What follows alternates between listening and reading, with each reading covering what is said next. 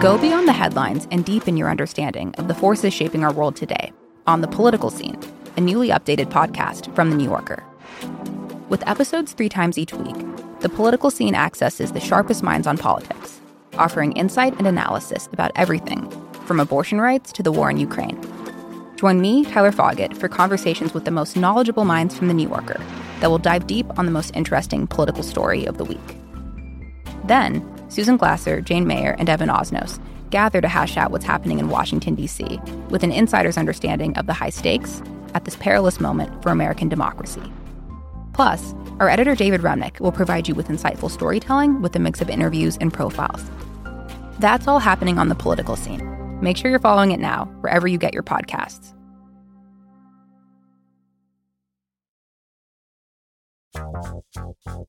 I'm Jason Kander, and this is Majority 54, the podcast that helps Americans who voted for progress convince those who didn't to join our majority.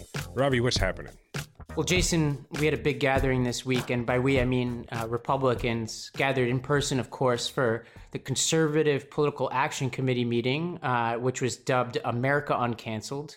Cancel culture and the woke mob seem to be the buzzwords of the weekend. Hello, CPAC. How you doing? Didn't anybody tell you that you're supposed to be canceled? Ladies and gentlemen, to discuss the Bill of Rights, liberty, and cancel culture, please welcome from the great state of Texas, Senator Ted Cruz. You can French kiss the guy next to you, yelling abolish the police, and no one will get infected. But if you go to church and say amazing grace, everyone's going to die. This gathering gave us a sense of both the present and the future of the Republican Party, Jason. Governors DeSantis and Noem, I think is it, how you say it, from South Dakota, won the straw poll about who the conservatives would pick as president. In the straw poll that did not include Trump. And I think that just gives you a sense of like what Republicans think a winning message is, because those are two people who are associated with a libertarian anti-closure COVID policy, if I'm being generous. But when Trump was included in the straw poll, he won. And it wasn't just about the straw poll. He seems to be winning the ideological war over the party's ideology, meaning basically whatever he says, whether it's the election being stolen or anything else, seems to become an article of faith amongst conservatives and attendees at CPAC. Jason, what did the CPAC gathering tell you about the future of the Republican Party? It's just getting smaller. I mean, this is why we also have however many hundreds of bills around the country that are about suppressing the vote, right? Is that they're focused on things that are frankly just like white people stuff. I mean, like that's what it is, right? It's like white, bigoted people. I'm not saying that's what all Republicans are. I'm just saying the leadership seems to be focusing on that message, which makes sense, right? Because what's going on right now? Well, let's see. Biden just announced that it's going to be 2 months earlier than planned, that everybody is going to have access to being able to be vaccinated in the country, or at least that they're going to have enough supplies to do that. COVID relief is about to pass, which is overwhelmingly popular. So they're just going to focus on things that they focus on when things seem to be, going better. I mean, this is what they always do, right? Like when the economy is good, the Republicans talk about social issues. They've been doing it since they were invoking family values. Now it's called cancel culture. They are hilariously bringing in Dr. Seuss, which, I texted you and Grace yesterday because I was like, look, I think given that it's what Fox News is covering, our listeners are going to hear about Dr. Seuss. What better way is there to say that the Democrats or that the left is out of touch than to say that they don't like Dr. Seuss, right? I mean, that makes perfect sense. It's not a horrible argument, I guess. And the thing is, like, one, it's the Seuss like family. It's the people who own the intellectual property of Dr. Seuss, who said, by the way, we're not going to print these particular books anymore because they have these racist overtones and these racist images. And then I was reading about Dr. Seuss, and other than he supported Japanese internment, which is horrible, but sometimes people forget that, like, so did Roosevelt. So, I mean, like, that's a situation where the country was just wrong. And then later he said he was wrong. Other than that, pretty much all of his politics were overwhelmingly progressive. A lot of his books later on were messages about things like racial equality and economic equality and that kind of thing. So he was actually, for his time, a relatively progressive guy and pissed a lot of people off with a lot of his like political cartoons that were against, McCarthyism and that kind of thing. So with that in mind, I wrote a Seussism just about the fact that they are fighting for this guy who I don't think would agree with him. And I'm very proud of it. The good Dr. Seuss, if he were alive, would favor a wage at least of 1.5. Democracy he loved, not voter suppression. He wasn't about that violent insurrection. One thing is for sure, he'd know what we lacked, and that's why he'd favor a For the People Act. Anyway, I'm just really proud of that, and I wanted an excuse to read it. Kudos to you. Thank you. Thank you very much. No, but it was great. And I think the core truth here is that Republicans think they have a winning hand on cancel culture. So I think that's probably something worthy of talking about. I'll put my cards on the table here. Anybody who talks to me outside of the pod knows that I actually have strong feelings that there is a such thing as a cancel culture on the left, and that it is problematic. It comes from a little bit of my philosophy in life in general. One of the reasons why I started Second Chance Studios, for instance, which is a nonprofit that helps formerly incarcerated people. And one of the reasons why I became an educator is because I believe in second chances, whether it's an act that you commit or something that you say. I'm a believer that if you learn from mistakes, most mistakes can be overcome with time. And so in general, like the concept of canceling people disturbs me. And I think there's some bad trends, but I really don't think that the people at CPAC are the right people to be lecturing us on this. Never mind that they canceled one of their own speakers for their views, which is something that, any conference should do. Mention who did they? I didn't know about that. There was this, I think it was a musician who had anti-Semitic past, which it seems like they have selective enforcement against anti-Semitism, but not to mention that their standard bearer, which we'll get to, the former president, Trump, literally advocated for canceling Liz Cheney and every other Republican who voted to impeach him on stage and supported the censure mechanism, the censure efforts that have been happening all over the country against conservative Republicans who voted to impeach Trump. That is literal cancellation. Or never mind the fact that Senate, across the country, Republicans are voting to restrict speech of all kinds of people. Notably last week, the Tennessee Senate legislators unanimously supported a letter to their public university system, instructing their public university system to punish athletes who kneeled during the national anthem. So this is a party and a group of people who love to cancel people who disagree with them. Although I am concerned about this. This is something I think is an important debate as an issue, cancel culture. They have no legs to stand on this, in my opinion. Yeah, I think when people bring this up to you, my reaction would be like, I think you are free to have whatever position you want on cancel culture. I think I share your view, Ravi. Like I have reservations about it, just like you do. And I also think that it has nothing to do with politics. like that's the thing. Like they're upset about, Dr. Seuss's own company deciding not to publish 6, I think, books by Dr. Seuss. And they're pretending that the Democratic majority took over, filed a bill to do that. And then that's, so I would just start with that. Okay, none of this has to do with anything that the government does. Is it? So I would just say to somebody, if they brought it up, do you think it's a little suspicious that they're wanting to focus only on things that they have literally zero control over and that were not done in the place where they work? Perhaps that's because their ideas for the place where they work, Congress or any part of government, aren't that good. So they don't want to talk about those. They want to talk about things over which they have absolutely zero control. Yeah, and it seems like they're pairing this paradoxically with the argument that we're not canceling Cuomo fast enough. And so, I'm a little confused as to what they want us to do. My standard continues to be one of consistency, which is, with Cuomo, because I know people will wonder, I love to talk about New York, and so I feel like it's important to mention this.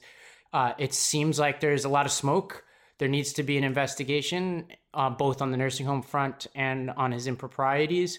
And if it's determined that he did some of the things that it seems like he might have, then he should be removed from office, just like anybody of any party should be. And I think we should be consistent on that. And I think that you're going to see tons of actors in New York move pretty quickly on that. And I will be proud if and when they do that.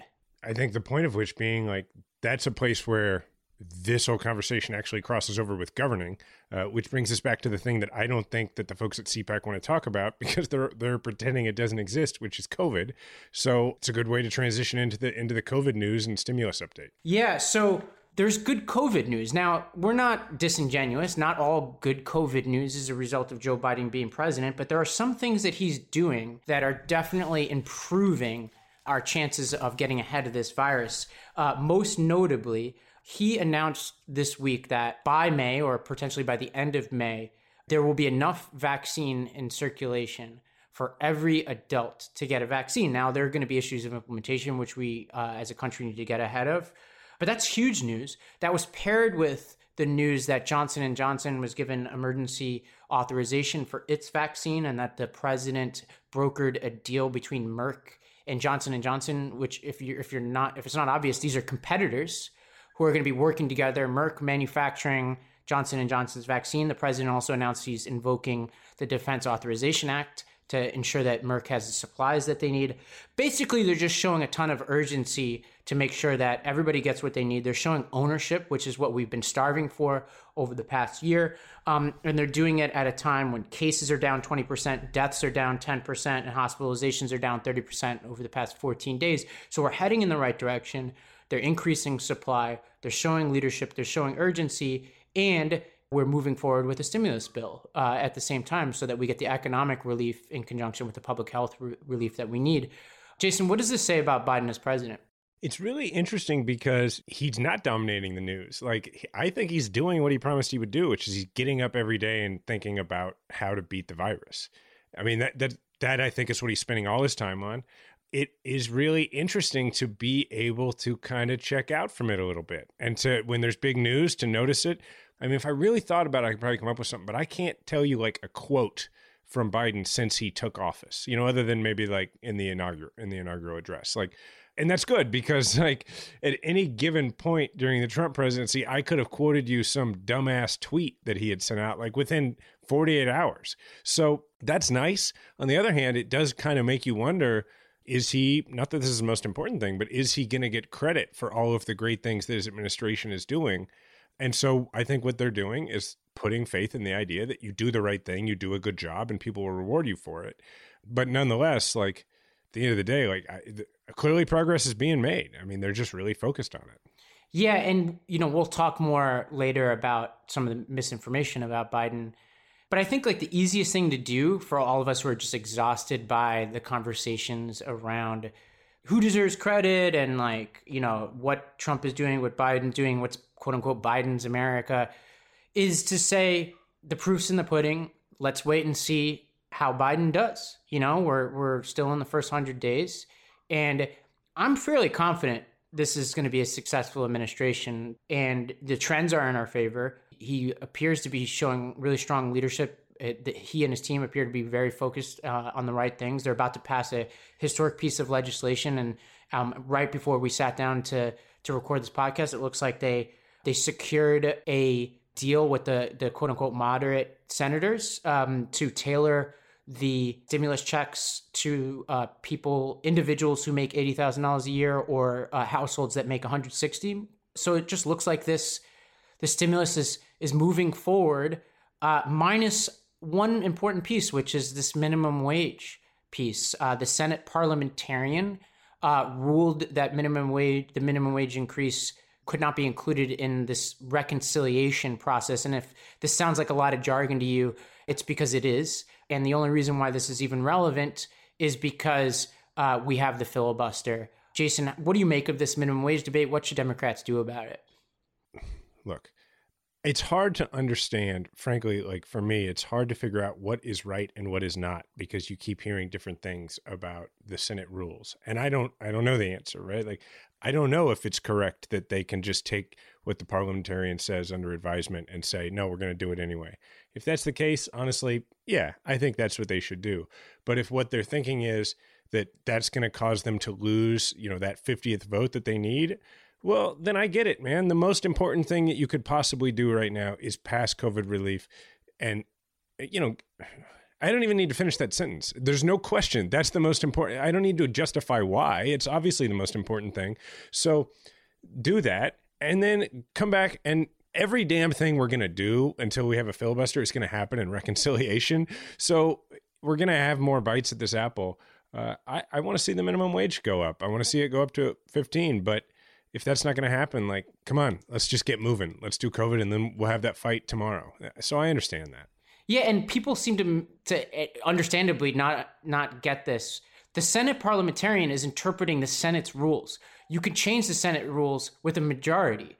So it's the same group of people who are preserving the filibuster are the people who would have to overrule the Senate parliamentarian. They're not going to do that. And so it comes back to the same old problem, which is that we have a few senators who don't want to get rid of the filibuster.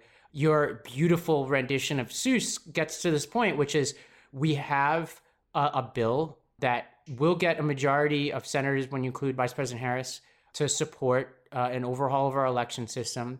It will pass if there wasn't a filibuster. And time is running out because Republicans across the country are pushing some really nasty restrictions on voting rights. They're also using their redistricting powers in the state legislatures to make it even harder to have competitive elections in this country. We just need to keep fighting, even though it's an uphill battle over the next 2 years. Yeah, it's super frustrating to not have things happen after you win an election and you know that they're the right things, right? And which is why, like, somebody today tweeted at me, is anything positive happening? And it's like, you know, I'm not saying like, hey, you should just be grateful for what's happening and settle for it. But what I am saying is, yeah, obviously a lot more positive things need to happen, but you can do both. Like, you can do all the positive things you're capable of doing right now and celebrate that you're doing those things and be totally dissatisfied with those positive things. So like my response was, yeah, COVID relief, vaccinations, baseball, and also they're producing season 2 of Ted Lasso right now. Like, all sorts of positive things are happening, but that it doesn't mean that it's enough positive things. It doesn't mean that, you know, the For the People Act is positioned to pass until the filibuster is gone. It doesn't mean that background checks and minimum wage and all. No, but we're still getting good things done. We should keep getting good things done while being deeply dissatisfied about what's getting done. In about 2 weeks, I'm going to be returning from this few-month-long trip I've had to Costa Rica. And Jason, I've been sleeping well at night knowing that my stuff back home is safe. You want to know why? I think that I do know why, Ravi. I'm pretty sure it's because you have a Simply Safe home security system. Am I right about that?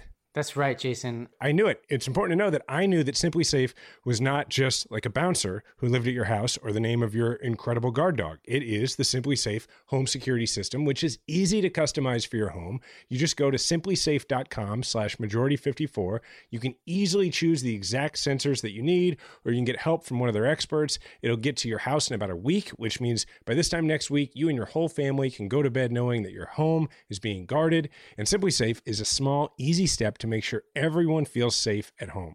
Go to simplysafe.com/majority54 today to customize your system and get a free security camera. You also get a 60-day risk-free trial, so there's nothing to lose. That's spelled SIMPLISAFE. Just go to simplysafe.com/majority54. Unlike certain prominent U.S. senators, I would never leave my dog at home while I go to a tropical location. It's pretty good. I think we should put that in.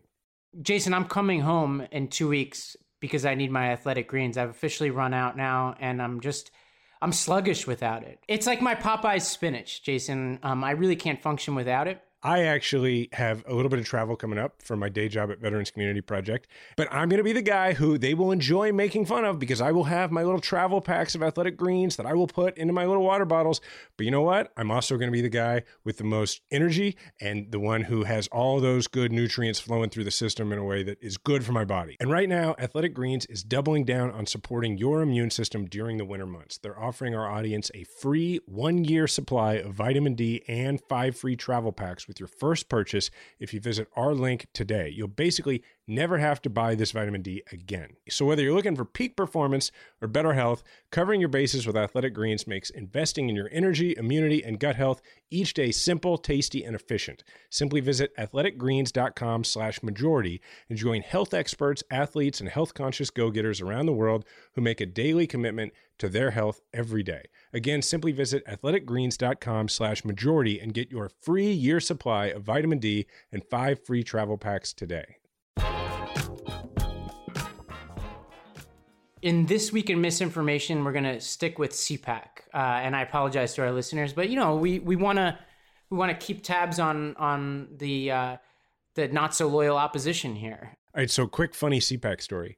So I was in line at Costco checking out, and I'm like scrolling Twitter, and every once in a while I'll click on one of the little videos that comes up for a second, and I see this guy, Josh Mandel from Ohio, the former state treasurer, and he's on there and he's doing his thing he does now where he pretends he has like a Southern accent, and he's talking about how Trump he is, and he's Trumpy McTrump and Trump this and Trump that.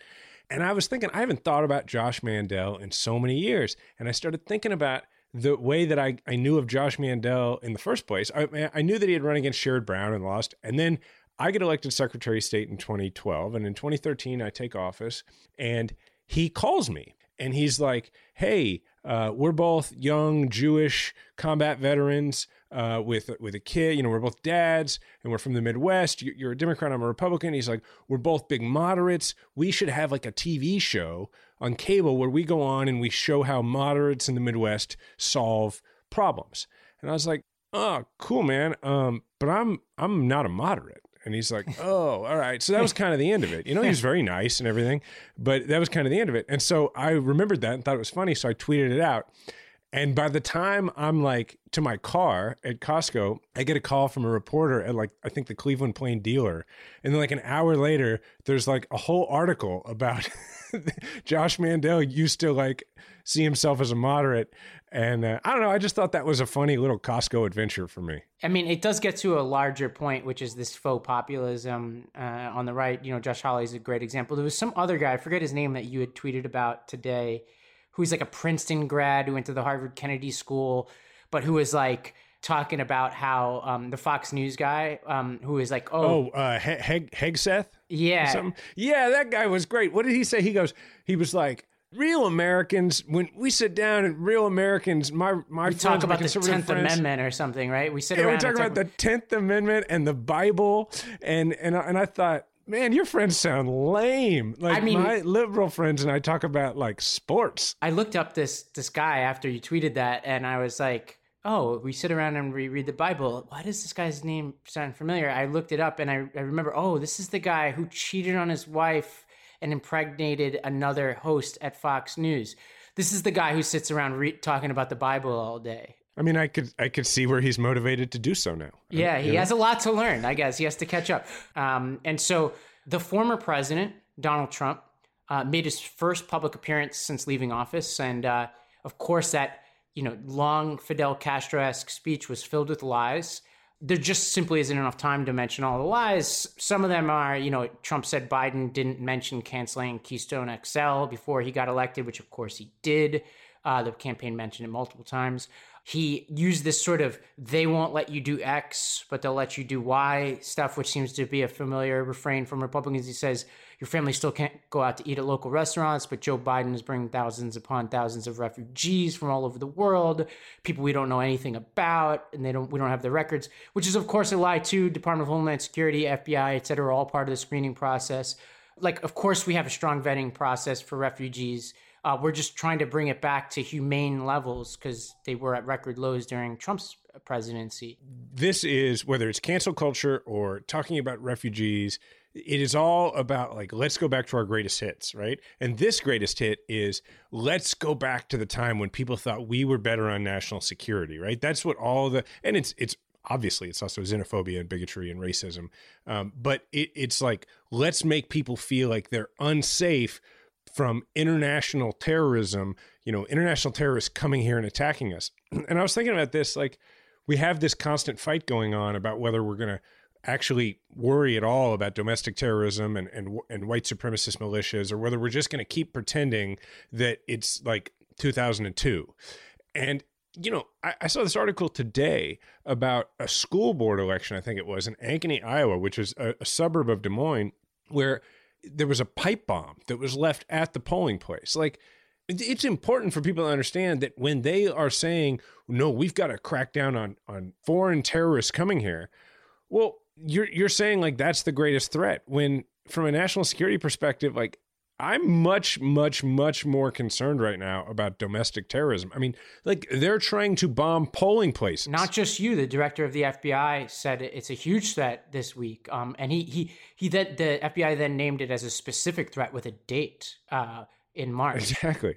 Yeah. So my point is, like, their misdirection, misinformation thing is not just about confusing us to win elections, not just about disenfranchising people to try and, take away the vote. It's quite literally about focusing on the wrong things to win an election, but also to horribly weaken national security. Right. And one thing I'd like to bring up to some of my friends who like to talk about this national security issue is that this president that you support in Trump was peddling a conspiracy theory that bin Laden is still alive and that there's a whole conspiracy amongst the Navy SEALs who killed him. That's the kind of stuff that Mr. National Security has been up to. There's so many lies. There's this whole China thing that's very popular amongst the right. I urge listeners to go down the rabbit hole if you hear a lot about this. Basically, Trump imposed tariffs on China, which are, you could agree or disagree with them, but he's making claims that somehow China was paying up and that consumers benefited, where any study you look at, including from the Federal Reserve, says that China just basically passed those costs on to consumers. So whether you support or don't the tariffs, it was consumers who were paying more for these goods. But I'm exhausting myself with all of these things, Jason. It's probably less ideal to fact check all of these. People know how to find the fact checking sites, but how in general should people deal with the just barrage of lies? This was an hour and a half, I think, speech filled with lies. And, obviously he wasn't the only person who spoke. So to me, this is all an extension of what they tried to do in order to beat Joe Biden in the election. And it didn't work. It was probably their best argument, but it didn't work. And that argument was, that Joe Biden is now like extreme, that he's, and the way they do it is they've tried to do it as he's been captured by the left, right? And so therefore he's this avatar for the extreme left, because understandably, rather than run against, the strongest and most widely held views of your adversary, you would prefer to run against the more minority views of your adversary. And the thing is, when people say, like, look at how far Biden has gone left, like now he's for $15 minimum wage. And now, I think he said like he would study reparations and all that stuff. If it were me and I were having that conversation, I'd say, yeah, who else like has gone further left? Like me. And look, here's why. So instead of debating somebody about whether or not Biden is like kowtowing to the left or whether he's genuine in it, what I would say is, look, personally, if you've been paying attention, I just don't see how you haven't become more progressive over the last several years. And I would just talk about things like, how CEO pay, like in the Fortune 500, has gone massively out of control as compared to the average worker's pay, how, the minimum wage doesn't pay for anything anymore, how you can't get through college, it seems, without massive debt. So yeah, like if fixing those problems means that you're farther left, then yeah, I would say like I'm farther left too. I'm not sure why you're not. And then what I would do is I would point out to them that they've moved left, because probably your friend is like on cultural issues, right? Like particularly if they're our age, if they're millennials, and you say, well, look, do you feel like our gay friend, like if you have a mutual gay friend, do you feel like they shouldn't be allowed to marry who they love? And because views on that have changed so much, they're probably going to be like, well, no, come on, I'm not like that. And you say, yeah, because you've moved to the left. The whole country's moved to the left. That's literally why it's called progress. It's why it's the progressive movement. It's just moving forward. So my whole answer on that stuff is like, yeah, he's been doing this for almost 50 years, and he's gotten progressively more progressive, as are most people. Like, that's how you're supposed to grow up. Yeah, well, and one of the things that I find myself doing when I see this barrage of lies is trying to rank them in terms of the threat they pose to society. And I would say that the biggest and potentially the most threatening of the lies is that continues to be that this election was stolen. Now, people may be forgiven in thinking that this problem is behind us, but this is the lie, the big lie that the election was stolen is the rallying cry that Republicans are using to pass legislation around the country to disenfranchise voters. Jason, I know we've covered this a little bit, but this is your corner. This is what you've spent a big chunk of your life thinking about. What in the hell should we be doing about this? Well, this is why H.R. 1 is so important. It's why the For the People Act is so important. People listening have to forgive me if they've heard this riff before, but democracy is not permanent. Like, it's not a thing that you just get to count on. And it's all, I mean, if we learn nothing else from the Trump years, it should be that institutions are only as good as the people who are in charge of them. And, you know, all these state governments, like, if they get rid of democracy, essentially, well, that works its way up the funnel. And then you end up with people who aren't for democracy. You know, when Diana was on the pod a while back, she made a great point. Like, coming from the Soviet Union as a child, she never assumes everyone is in favor of democracy. That's not the case. So, you know, HR 1 is incredibly important. Getting super involved in your local elections, for your state legislative elections, showing up and demonstrating the fact that you actually care about voting rights as an issue. That's the biggest thing that's changed. And frankly, I'm really proud of the small part I played in that now voting rights is a real issue. Like, when we started Let America Vote in 2017, people were like, you can't talk about voting rights and think you're going to win elections. And now it's right at the center of our debate. Now, sadly, a lot of that is because it's been under complete assault that entire time, and that's put it at the forefront of people's attention. But there have to be political consequences for voter suppression. If people can commit voter suppression and then still win elections, because the only place where there's going to be a consequence is in a court of law and not at the ballot box, then they will just keep doing it. So you have to go out and find ways to beat them. I don't care what issue you use.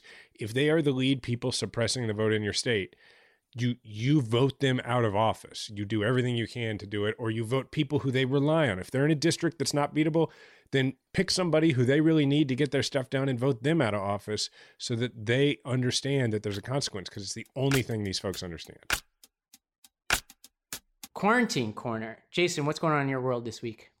So I just started reading this book, which I am late to. That's a theme on this show. When we bring up popular culture stuff, it seems to be like we're a couple years late to it. But it's this book called The Art of Fielding. And it won a bunch of awards, and somebody recommended it to me. And I just started, but it's a book about a kid who starts playing college baseball. But I think along the way, and I haven't gotten this far yet, but he like discovers literature, and like, it's just a coming of age tale. But so far, it's just one of those books that you read it as, you know, one writer to another, like, you'll understand, like, it's one of those things where you read it and go, God, why am I even doing this? Like, this guy's writing is incredible. Yeah. So you're breaking the rule that I gave a few weeks ago, which is to only read bad writers because it inspires you, because then you're like, oh, if they can sell books, then I can sell books too.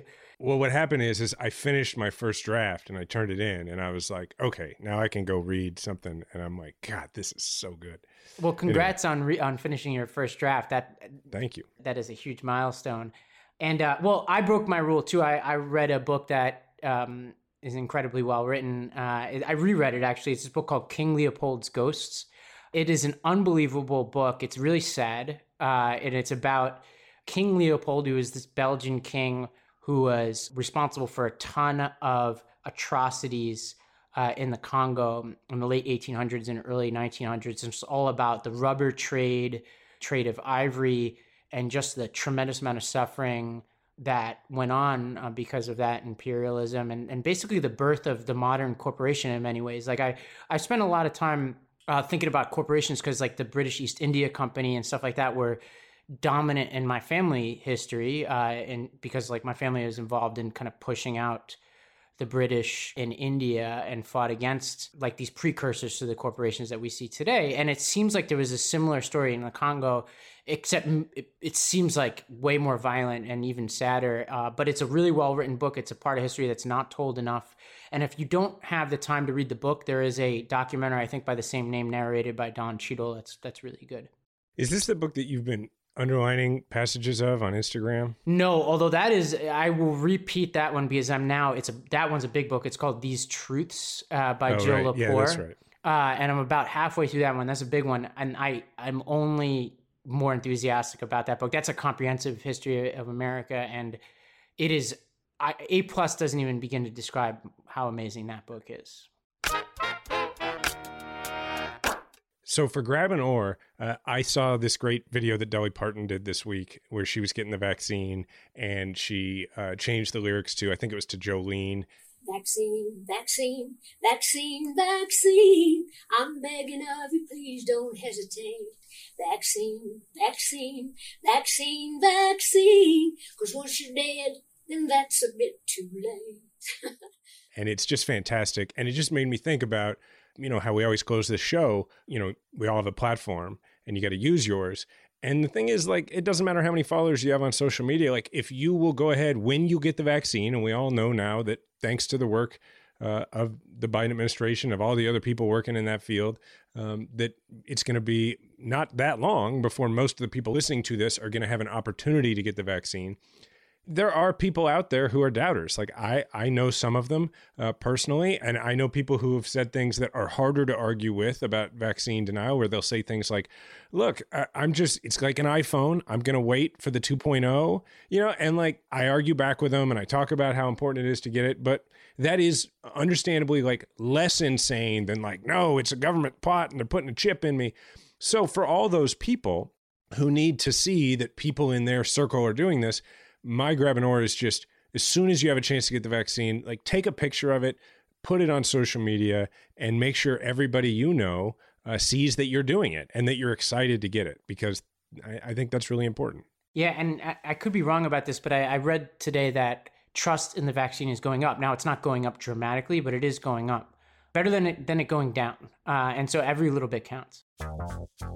So you may have noticed that we have not done as many voicemails in the last few weeks, and we are making a conscious effort to get back into doing that. So it could be one of your voicemails. So if you're hearing stuff out there, you got some crazy you want us to deal with, hey, that's what we're here for. So leave us a voicemail at 508-687-2589.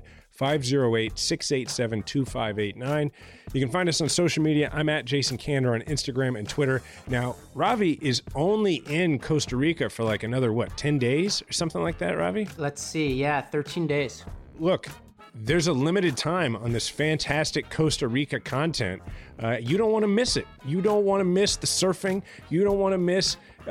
you know what? You go see for yourself. So you can do this at Ravi M. Gupta on Twitter and Instagram. And then our show is at Majority54 on Twitter. Remember, we all have a platform. Make sure to use yours today. Majority 54 is a Wonder Media Network production. It's produced by Grace Lynch and Edie Allard. Theme music's provided by Kemet Coleman. Special thanks to Diana Kander. This is such good content. I can't believe Grace won't let you talk about it on air. Hi, listeners. It's Robbie with a question for you. What if instead of being on the brink of disaster, we're on the cusp of a better world? For that answer, I recommend listening to the What Could Go Right podcast. Each week, Progress Network founders Zachary Karabell and Executive Director Emma Varvaloucas dive into the biggest news and most pressing topics of our time, from elections to climate change, and make the case for a brighter future with guests like Harvard professor Arthur C. Brooks and California State Senator Robert Hertzberg. Progress is on the way. Find out on What Could Go Right, available wherever you get your podcasts.